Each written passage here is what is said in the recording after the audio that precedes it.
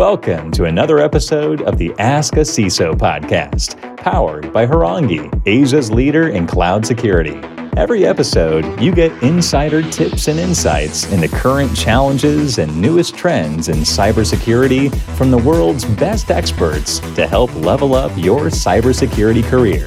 Here's your host, Paul Hadji, to introduce today's guest.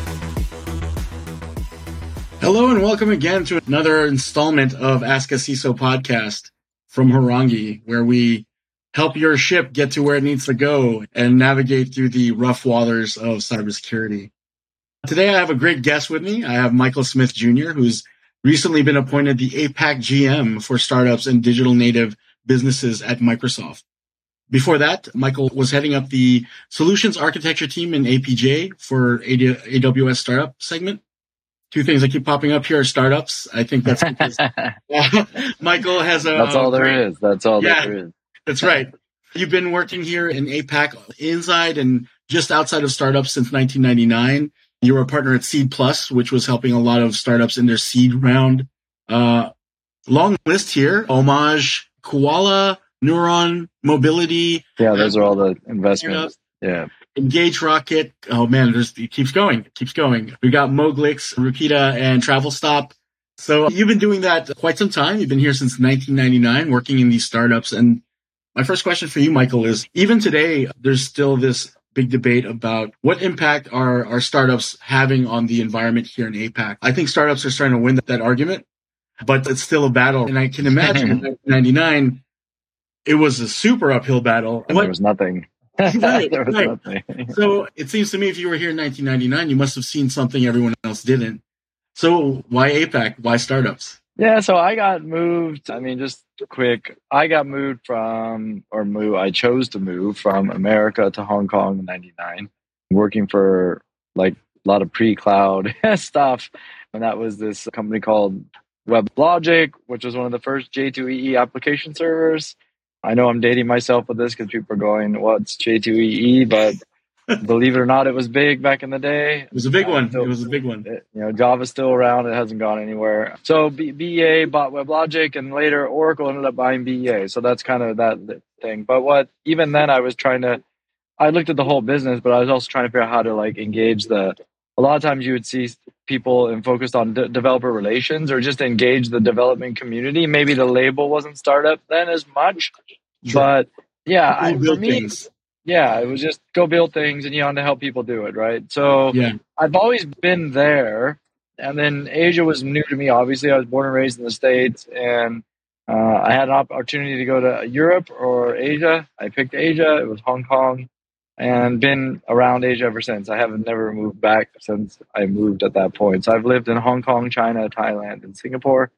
Yeah, it's always been startups. I think it got more, really focused on it in the 2000s, more like mid 2000s around it. And yeah, when I first, some people may remember Singapore then, I don't know, but remember Hackerspace and a few of these things. I actually was roaming the streets with Meng Wang looking for the Hackerspace location, go way back. This is pre JFDI and pre any of these programs. Now I'm not going to say people weren't doing startups or that there's somebody, I'm sure they're building one back then, but it's nothing like what you see today. Right. And I think, I always joke when I hear somebody complaining or talking about they can't do this or they can't find that or they can't find employees, I just go, do you know how good you have it now? Oh my gosh, yeah. That there's an ecosystem now. You can't argue with it. There's absolutely an ecosystem. There's funding. I can only imagine what it was in 1999, nothing. There were no tools. Right? There were no tools to work with anything. And none of the global players were investing that much in the region and stuff like that. So I've been around. It wasn't always startups, but it was, like you said, building things. I think for the last decade plus, it's really only been startups. Starting back when I was working at Yahoo, that was actually to help people use the Yahoo technology for their businesses. But when you look what is happening now versus then, it's stunning. I'm sure everybody could say there's still things to work on. Do we see enough exits, or is the biggest big enough?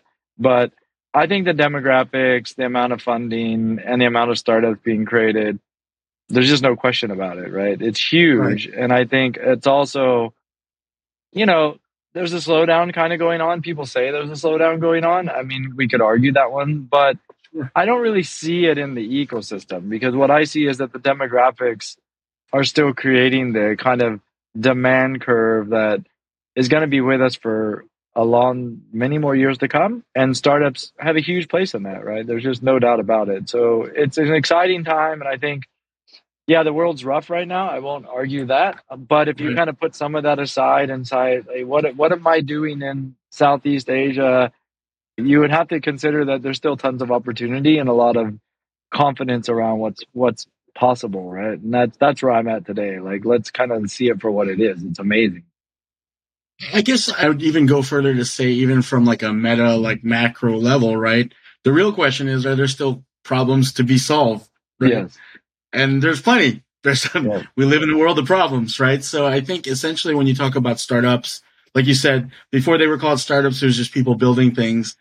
And before it was people building things, it was people solving problems, right? So I think at the end of the day, the conversation about is startup gone, or is it, or I don't think it's ever going to be gone, because we're never going to really. Let's hope not. Yeah. Right. And I think some of the big problems, like you said, are still yet to be maybe solved, or maybe solved at scale. And I think as the world keeps evolving, these problem sets open up even more. And I also think that, you guys probably know this yourself as your own company. There's companies being born and bred here now selling abroad, right? Yes. And that's another amazing thing that wasn't happening on a regular concurrence. Now you have companies that say, hey, I'm born and bred in Singapore, I'm doing X, but I have a market here, and there. That's also the power of like what's happening with the ecosystem and the connectivity of the world. You're having markets that are not even around here. Do you think so that this increased connectivity, the world getting smaller, these are all factors that are helping APAC startups make global impact, right? Are there any other big factors that you throw into that mix that we see today that weren't there maybe 10, 20 years ago? Well, I think just the whole function of online cross-commerce and payments and logistics and fulfillment, even putting the COVID nuttiness aside, how it kind of accelerated all that. It's just amazing now what's kind of happening with like cross-region selling and what's happening with all the payment and logistical things. Like that just wasn't really around before, right? You were never really sitting online back then and saying, I'm going to order from here and it's going to come in a couple days and the shipping's not that much. That's amazing. And then it was also like, maybe credit card was the only method for those things. And, now you see all these like cross-border payment things. You see all the kind of financial instruments that are coming around that. I mean, I think who knows where it ends, right? I'm definitely not a futurist, but I think that you got to imagine it's going to keep moving. But at the same time, COVID's kind of taught us a lot about logistics and about maybe some resiliency and maybe even you better start doing some things locally, not just always buy things in. So I don't know where it goes, but it's just created this beast of a commerce engine that just didn't exist before. I think there's still lots to be done around there, and I don't think that's really going to stop. Yeah, totally agree. I think we're just starting to get past we're just hitting the tip of the iceberg as far as the lessons we learned from the COVID stuff. And it got implications, like you said, in so many different areas. So yeah, definitely. It's crazy. But I think what's amazing is just kind of like, you don't hear why digital anymore. At Microsoft, we hear Satya talk sometimes, and I like a couple of his comments, which is, say what you will about what's happening in the world, and depending on where you are, we're all experiencing different headwinds. I mean, COVID's kind of like definitely not gone away. It's just we're managing. But he's like, please give me a scenario in any circumstance where doing more digital isn't going to help you run your business. Whatever it may be, like productivity, like whatever it is, no matter what problem you experience, there's a digital version of a solution that might help you move past it in some regard, not everything. But so this notion of like, it's quite overwhelming though, right? Yeah, it is. It's just not going to stop. And I think sometimes it's hard to wrap your head around it. And I don't mean like the whole just sitting there and using your phone and being social, but just the fact that there's business problems, there's communication problems, there's dealing with your remote employees, there's dealing with, people are in hybrid mode, there's dealing with logistics right? problem. How do you make sure people are happy when they work that way? None of this stuff is going to get simpler, but digital is a way through it, regardless of maybe how you factor it. That's true. That's true. And you're right. We did used to have that argument all the time. Why digital, right? Yeah. And we pretty much blew that out of the water. That actually brings another thing to mind. By no means, I've only been out here in this region operating maybe the last 5 years. And one thing I've been learning as I keep working in this region is there's still a lot of entrenched traditional enterprises that haven't really started their digital transformation journeys. And they still have a lot of market share. And so we're still in the middle of this digital natives versus people who haven't gone digital yet. Where do you see that battle right now? Where are we in that battle? I think it's I think it's a foregone conclusion that digital is happening. I think that each, let's say, enterprise or entity has to wrap their own head around where to go with it. So I'll give you an example of, I had met with a group of kind of entrepreneurs and people involved in the Indonesian banking industry. And they were on a trip to Singapore looking at the different government programs, the startup. And they're from the large entrenched Indonesian banks. They're just trying to learn. And it was a very open, candid discussion. And someone said that, like, why do you think things get created even when, like, we have banks and we have the ability? And I said, like, well, because they're still solving problems. So if you look at a very real example of this, there's a startup in Indonesia called Flip. And it's just the easy send money to each other, right? Is the basic use. But then you can also have businesses. Now in Singapore, we all have Pay Now and some basic stuff that the government and the banks together have, I don't even know how it got created, to be honest with you. But I know I kind of can't live without it. And I've assumed that it's probably always been there. But in Indonesia, that didn't exist. And even the banks and the government haven't created it. So Flip comes along and just says, shouldn't this be simpler to send money to each other? And then they're done, and it's growing like a weed. So these people were asking me, why did that happen? I'm like, well, if you didn't build the function as the bank, then somebody's going to go build it as a thing. Yeah, it doesn't mean like the bank shouldn't have done it or that the bank couldn't do it. I mean, the question is, they didn't do it, right? So I think I guess that's always going to happen. The question is, do you want to tackle it yourself, or do you let someone come in and do it for you, which is a competitor, right? And this is what I run into. I run into a lot of, like, this organization you were talking about. The question, even the question itself, baffles people like you and me, right? Like, it baffles us that someone would say, well, why would they build that? Who needs it? We didn't offer it. Yeah, right. Who needs it, right? But then you look, I mean, even as a bank, you look at Indonesia, you look at Vietnam or Philippines. These are largely unbanked populations, right? So as a bank, you would look at the problem and say, yeah, there's a large part of our population that doesn't use our services. And it would be easier if we made it digital because they all use cell phones and they all use laptops. Why didn't they think of that, right? So at the end of the day, I mean, like, for me and you, adapt or die is quite an obvious. You wake up every day almost thinking about it, right?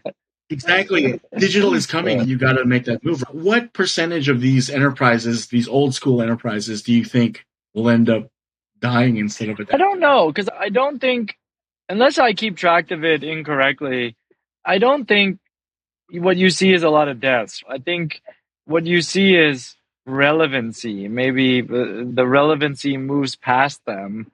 But in some regards, it's funny. You see this in Singapore with, I'm pretty sure a couple of years ago, it's Comfort's dead and they're going to get destroyed. And, and I'm sure we were all using Grab and Gojek and whatever the other things that were. And I always remember that Comfort has this SMS booking. I don't know if everybody knows about it. You can basically, the Comfort number, and you say book and your zip code. And as long as your payment thing and everything's set up, it just comes to you. And it was really funny, even in the boon of, like, I was still using that because I'm like, it's so convenient. I just book my zip code and it comes. And I think Comfort's doing pretty well. So in some sense, they've responded to it in other ways than other places haven't. I think everybody has to do that. I think that none of us probably do a good job of tracking the irrelevancy chart plus death, to be honest, until maybe you read about, hey, do I even go there anymore? So I myself don't know how I keep tabs on it, but I do know that it's probably happening all around us every day.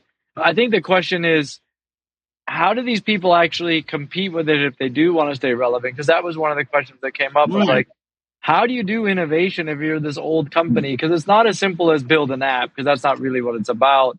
And then you see these, differentiate, but how do you do it? Like, how do you go through those steps? And that's where some people are looking at, like, they have an accelerator inside their company, or they have an innovation studio, or they bring someone in to do design thinking. But I do think that, like, one of the things that, like you just said with the whole adapt or die, if you're building a startup, like with you and Paul, it's make it or die, right? Like, there isn't a gray area, right? Like, you guys either have revenue, raise funds, grow, and if you don't, it will be over, and it'll be a swifter experience. That I think what happens with all these big companies is that whatever they're doing in innovation, it doesn't necessarily get that same adapt or die within it. Sure, the whole company feels it, but they don't feel that urgency. And I don't know how you fix that problem, because I've never been put in charge of something big and old. And, someone could say maybe that's what I'm doing at Microsoft, but it's, I'm saying, like, you live with that notion every day. It forces a certain behavior. Yes. But if you're over here at, like, let's just say X bank, and X old bank is doing just fine, they say, we really want you guys to go innovate. Well, but if you're still kind of getting your paycheck and getting fed, and maybe the project dies and no harm, no foul, they're not actually feeling what you feel. And I don't know how you solve that problem. I think, well, the reason why I think about it all the time, I mean, like you said, we're kind of smaller, we're a little bit more nimble, we feel these changes in the environment more, we're more sensitive to these changes in the environment than a C-suite at the top of a 10,000 person in enterprise. But it seems to me when I watch, because, I do a lot of consulting to these larger organizations, it seems to me that the term you use is relevancy, right? Relevance, like, the way it is you're relevant until you're just suddenly happens, right? Like, it just happens. And actually, there were indicators and there were red flags, but you weren't watching them, you weren't measuring them. One day you just see that your price drops X amount, and you're like, well, why did that happen? Oh, because we failed to catch this wave or whatever. And you're right. Nobody really knows what the solution is, but I think that larger organizations have to start thinking in those terms, because digital is here. It's here to stay. It's coming. It's the future. It would be funny if, like, 10 years from now, we both get it wrong. But I feel like it's here to stay. All the indicators show that. I think sometimes people go so far to describe businesses that have no physical things to them. And I think that's where there's a lot of amazing businesses that are, like, physical and digital augments them, that, like, it's more of the innovation around solving problems and creating markets and doing things than purely, like, a digital only thing. I mean, I'm always marvel at some physical businesses and what they do. And I have a friend who's left the industry, is a tech guy like us, and he's left the industry, and we keep tabs of each other. And I was like, what are you doing next? He goes, oh, dude, it's crazy. I'm going into manufacturing for lifestyle things that I find that are white spaces in Southeast Asia. And he's building his manufacturing line. And I'm fascinated. I'm like, dude, it's real stuff. I'm like, isn't that cool? And I don't even know what his, and I don't even know what the technical stuff he's going to put around it. Maybe not so much yet to begin with, but I do know one thing. From day one, he's trying to figure out the digital selling. Like, where is he going to use Amazon? Is he going to use this? And how is he going to do all that? Like, without a fact, and he's digital all the way in some regard, even though there's this physical thing, and it's a green space for him. But if you think about the complexity for someone that's already been going and having to merge those worlds, it's not easy. It's quite fascinating, like, how you solve some of those problems when you have both worlds to deal with. Most definitely. I think that's where the excitement is, right? Because, like I said, in my opinion, everything is just about solving problems. And there are some unique problems in that space that no one ever even thinks about until it has to get done. And so I think that's what makes that stuff exciting. I don't profess to know your friend or anything about your friend, but I'm sure that's what drives. Yeah, I think he's kind of like, hey, I get to bring the best of both worlds. Maybe some of my, a hobby that I like, plus manufacturing, plus my digital brain, and build a business from day one, which is also quite fascinating. That's pretty cool. That's really cool, actually. Which I guess I'll use that as my segue then. I'll use that as my segue into, so your current role, you're over at Microsoft and you're dealing with startups and digital native businesses. Tell us a little bit about that role. Tell us a little bit about the types of things that Microsoft is doing for these digital natives. Yeah, I think that most startups probably have somewhere in their journey I need to put my business on one of the clouds. I think that's a common. Now, if you come from when I was building up, it actually used to be we got to rack up some servers, which I do have that in my past, and that's all gone. But today, you wake up, and I guess some people, it could be anything from, hey, I could just use Airtable, and that's my business, right? Other people get a little more in the weeds, and I know people that build web pages using the GitHub pages, and that's their website. So let's assume everybody has I need to put my stuff somewhere. And I guess more traditionally, a startup says, I could be using AWS, Google, or Azure, or even like there's Heroku and DigitalOcean and Cloudflare. And I'm not here to pitch one over the other, but it's more of this, that happens, right? You're going to find some place to do it. I think under Satya Nadella, which is, if you externally look at Microsoft, and some of us have been around Microsoft as a person for the majority of their life. I mean, I started on Windows and Visual Basic and all this kind of stuff. Yeah, same. I was using those Windows 3.1 floppy disks. It's historically with a lot of us, like it or not. And then even in the gaming sphere. Yeah. I think under Satya, Microsoft has done an amazing job of acquiring assets, LinkedIn, GitHub, some others, and has also just been culturally remaking the company, right? Around what we see for, hey, equipping everybody to build what they need for whatever they do is Microsoft's mantra. I know that's not the exact marketing slogan, but it's that. And that's in every kind of vertical segment. I would say Microsoft has done some fantastic jobs in a bunch of segments. And I think has realized over the last couple of years that we could be doing a better job in startups and digital natives. And I was at AWS and was doing the same kind of function, but purely technical.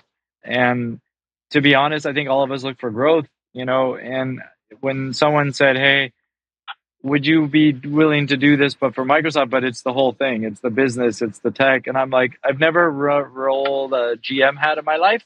I've done some startups, and obviously you guys are all senior leaders. You do everything. But at these big companies, you're kind of put in these boxes. Right. But for someone to say, hey, your box is the top box looking at the whole problem, hey, I'm like, that's quite interesting. And then I have mad respect for the Microsoft brand. I think it's, like I said, I've grown up around it. I see it. And I've seen the change. It was really funny. I was standing behind somebody I was with my kids yesterday, and then the smoothie boost juice, right? The smoothie thing out at the thing. And a whole group of, I think they were like high schoolers or college people sitting in front of me. And of course, they're whipping through their phones with WhatsApp and Snapchat and all this. And what's funny is I saw 2 or 3 of them using Microsoft Outlook for email, which I thought was interesting because they were not of age that they had jobs, I don't think. And I was like, they just see it as a good email client, which frankly, I think that mobile Outlook is pretty decent cross-platform email client. So just this whole notion of like building things for helping people to do their stuff. And I think Azure is something that's just amazing capability. But if you look at GitHub, you look at Visual Studio, you look at all the pieces that you might need to run a startup. People use LinkedIn to find jobs. This whole thing is something that we have not articulated well into the startup community to say, hey, if you're a startup and you're 2 guys and you're going to go build out, you're going to need all these pieces. You're going to need a comms tool. You're going to need a place to store your code. You're going to need some developer tools. Granted, I won't argue you could get all these pieces from different people. Got it. It's true, right? Mm-hmm. Best of breed. But you could also decide to say, I don't mind getting them all from Microsoft. And by the way, we have a credits kind of freebie program for it. So that's the startups.microsoft.com. We call it Founders Hub. And what I'm doing is just kind of looking at the totality of APAC and saying, can we do better than what we're doing when it comes to working with startups? And that's of all shapes and sizes. So I've only been here about 4 months. I'm hiring out a team. And the idea here is to create a competitive ecosystem for all startups, which I think all startups should be appreciative of. Like, you want us and Google and AWS competing hard for your business so that you get the best of everything to it. And I think it's good for the community. And at the end of the day, that's kind of what I move on, which is, turning Microsoft into a competitor in the digital native startup space is good for the community. And that's my vantage point. And I'm just a few months into it, and that's still where I sit. Would you say it's an oversimplification to call yourself a Microsoft? I wouldn't it's basically because you have startups of all shapes and sizes, it can get complicated because you could have a person that, like I just had coffee with someone, it's literally one founder and their CTO is joining and they have decks and they have an angel round and they're going and nothing's even been coded yet. And my pitch to him was, you're going to need email, right? You're going to need documents and you're going to need video conferencing. Plus, you're going to need a place to store your code. Oh, and you're going to have to put your code somewhere to run it. Okay, Microsoft has all those things. So for that person, it's kind of like your tech stack in a box, right? That's great.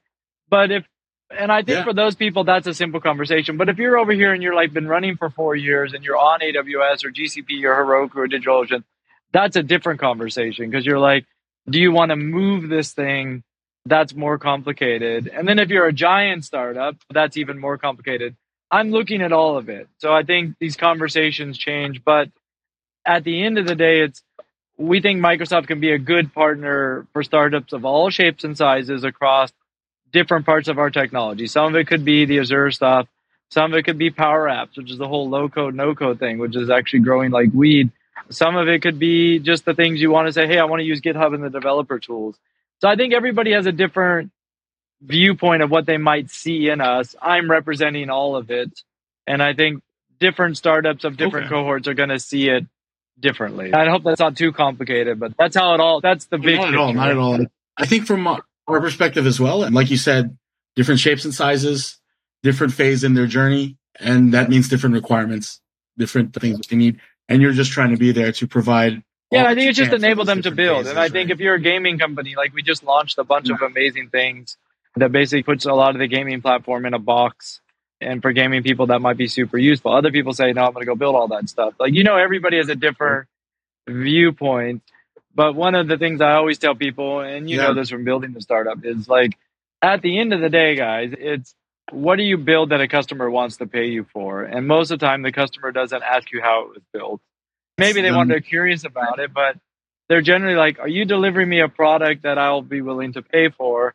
If Microsoft can help that startup 100%. In any form or fashion along that journey, I'd love to talk to you. And I'm just a very open door policy kind of person. I keep a Calendly going for coffee meetings and virtual meetings. And I tell anybody, if you want to talk to us so we can learn more about you and you want to learn about more of us, that's great. Because I think that's where we're at with wanting to work with people. And again, it's just to provide a competitive ecosystem. And that I think everybody can benefit from.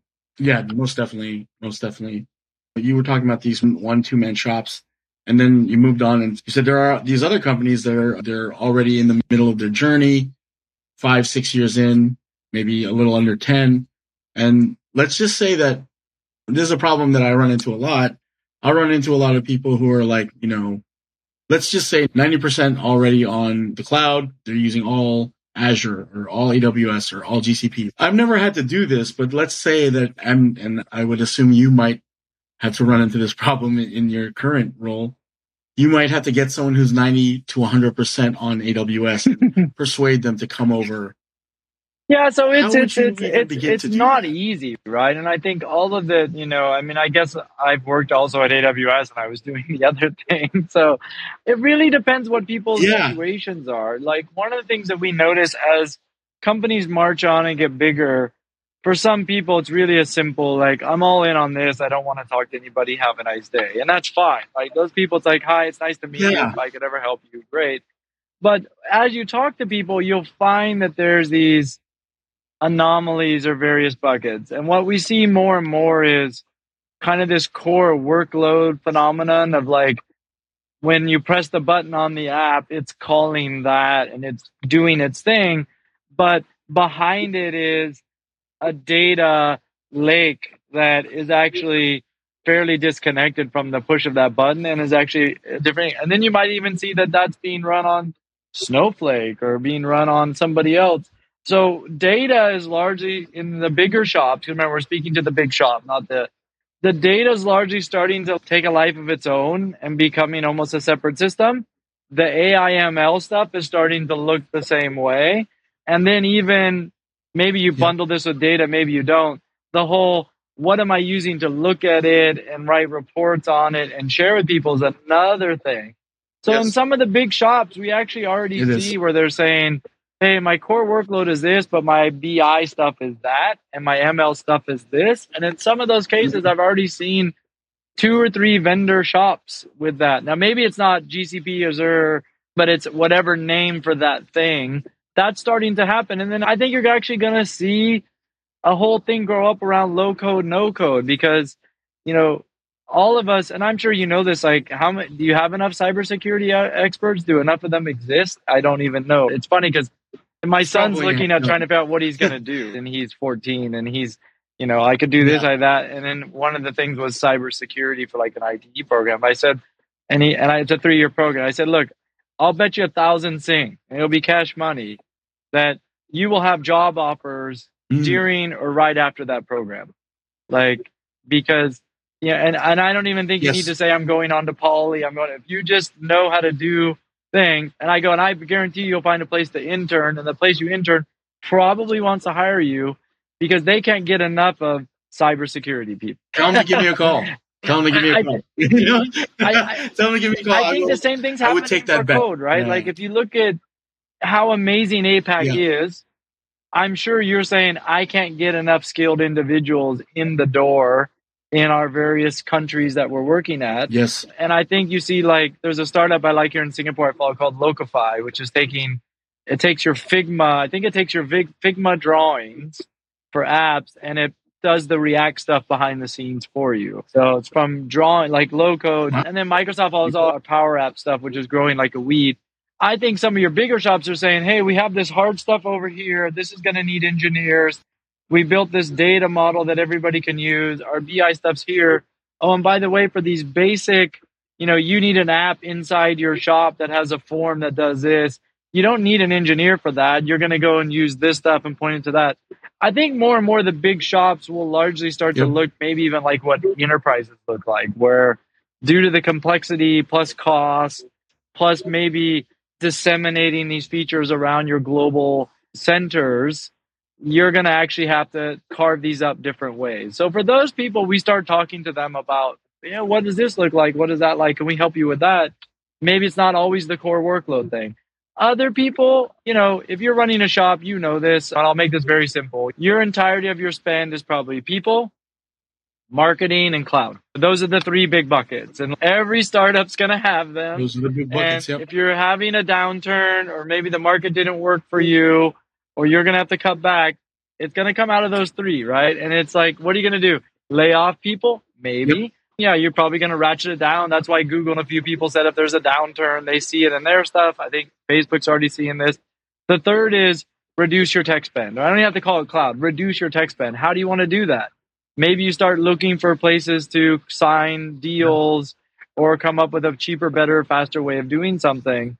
I think your big shops that are like your Series A, B, C, D kind of shops, if they're looking at any of these inflection points, I guarantee you the investors and CFOs say, we're going to have to go after these 3 buckets somehow.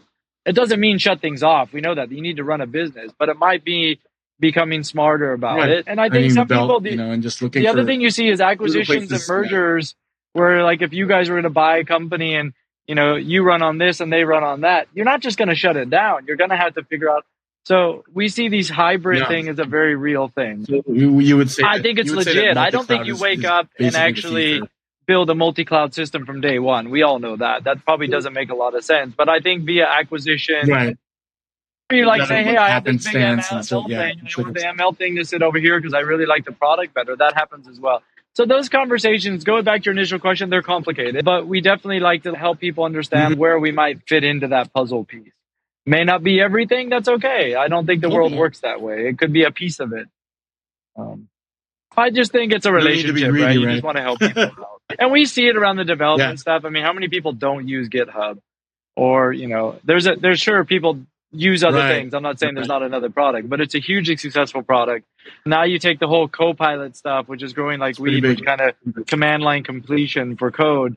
It's pretty intense, right? So I see lots of opportunity for Microsoft, but I would say each company's journey might see a different version of Microsoft, right?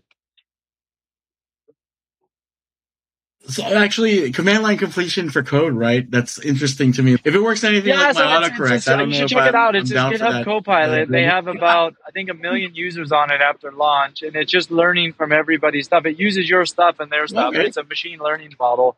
But people are seeing pretty amazing. You can go see some videos online that people are sharing that people are like, how do I live without this? But, I think the whole machine learning, there's so many different aspects. One is like and I'm sure you guys use it with your stuff. Like, what do you learn about your data and, for threat detection and stuff like that. But I also feel like machine learning is going to eventually get poured into all the day-to-day stuff that'll just make your day-to-day a little bit more intelligent. I think that's because, and of course that's the first stop because that's the most data that we have, right? That's the thing that we have the most data about. Yeah. So definitely that's the first stop. Most definitely, I think as well. I agree there. Actually, a little bit about step back into that, which cloud, multi-cloud, all that stuff. We were looking at the numbers, and towards the end of last year, Q4 of 2021, Microsoft has 21% of the cloud infrastructure market, and it's reportedly starting to take chomps out of AWS's share year over year. Are there anything now? I mean, you haven't been there long, but since you have been there in Microsoft, is there any particular factors that you think play a big role? Look, I think it's when you're the number one, which AWS is, it's kind of like everybody's taking a chomp, right? Hats off to AWS for this amazing, they just had an amazing quarter, and how they keep having this repeatable growth on AWS. It's phenomenal, right? I think people say it's an $80 billion business now or something, just AWS, or it's a run rate is $78 billion or something. But at the same time, I think that choice is really good in the ecosystem. And I think what Microsoft has done a phenomenal job over the last couple of years is this focus on where can we meet you in the cloud. And one of the things you can see us putting a lot of emphasis on is this thing called industry clouds. And what we mean by that is most people kind of rock up to a cloud's a bunch of services and I go and build everything I need on top of it. But I think as the world keeps getting more and more complex, you don't want to necessarily go and build from scratch every little thing you need for everything. So Microsoft has this notion of an industry cloud where we're taking Azure plus pieces by industry. So maybe it's finance or manufacturing or metaverse and saying, what can we build into it that will meet a particular need for somebody so they can move faster to their end business rather than kind of build everything up.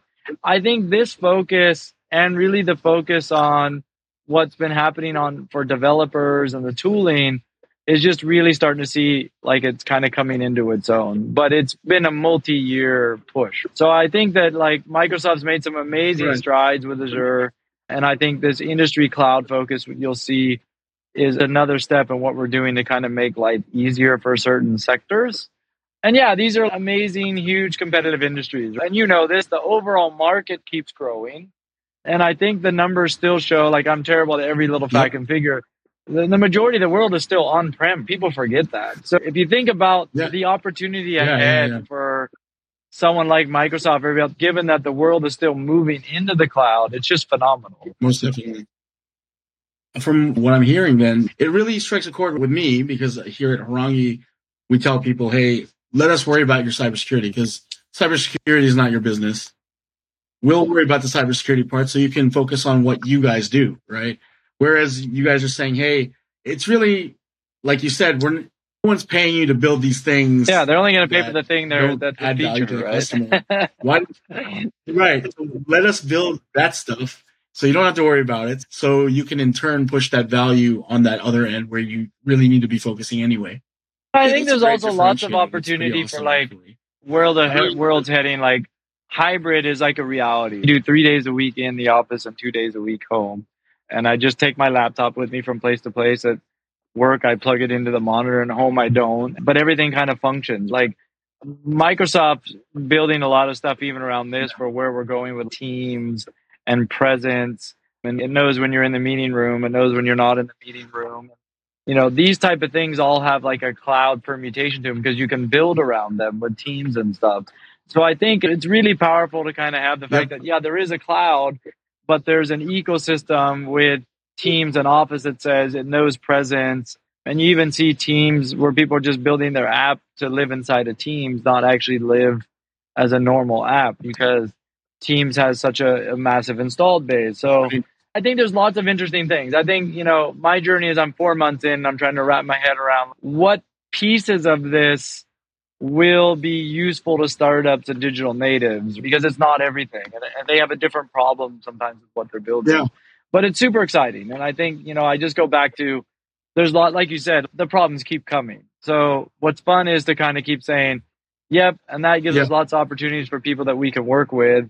Take the overall market, take the demographics. I tell people over and over, there's no better place I want to be than ASEAN, right? Or at this stage of the game with some intersections of the cloud, because it's just, it's not done yet. Is it another 5 years, 10 years? I have no idea, but it's the demographics kind of show us that there's a lot more to do. And, the problems keep getting harder, especially in cybersecurity, especially in all the connectivity, people working from home.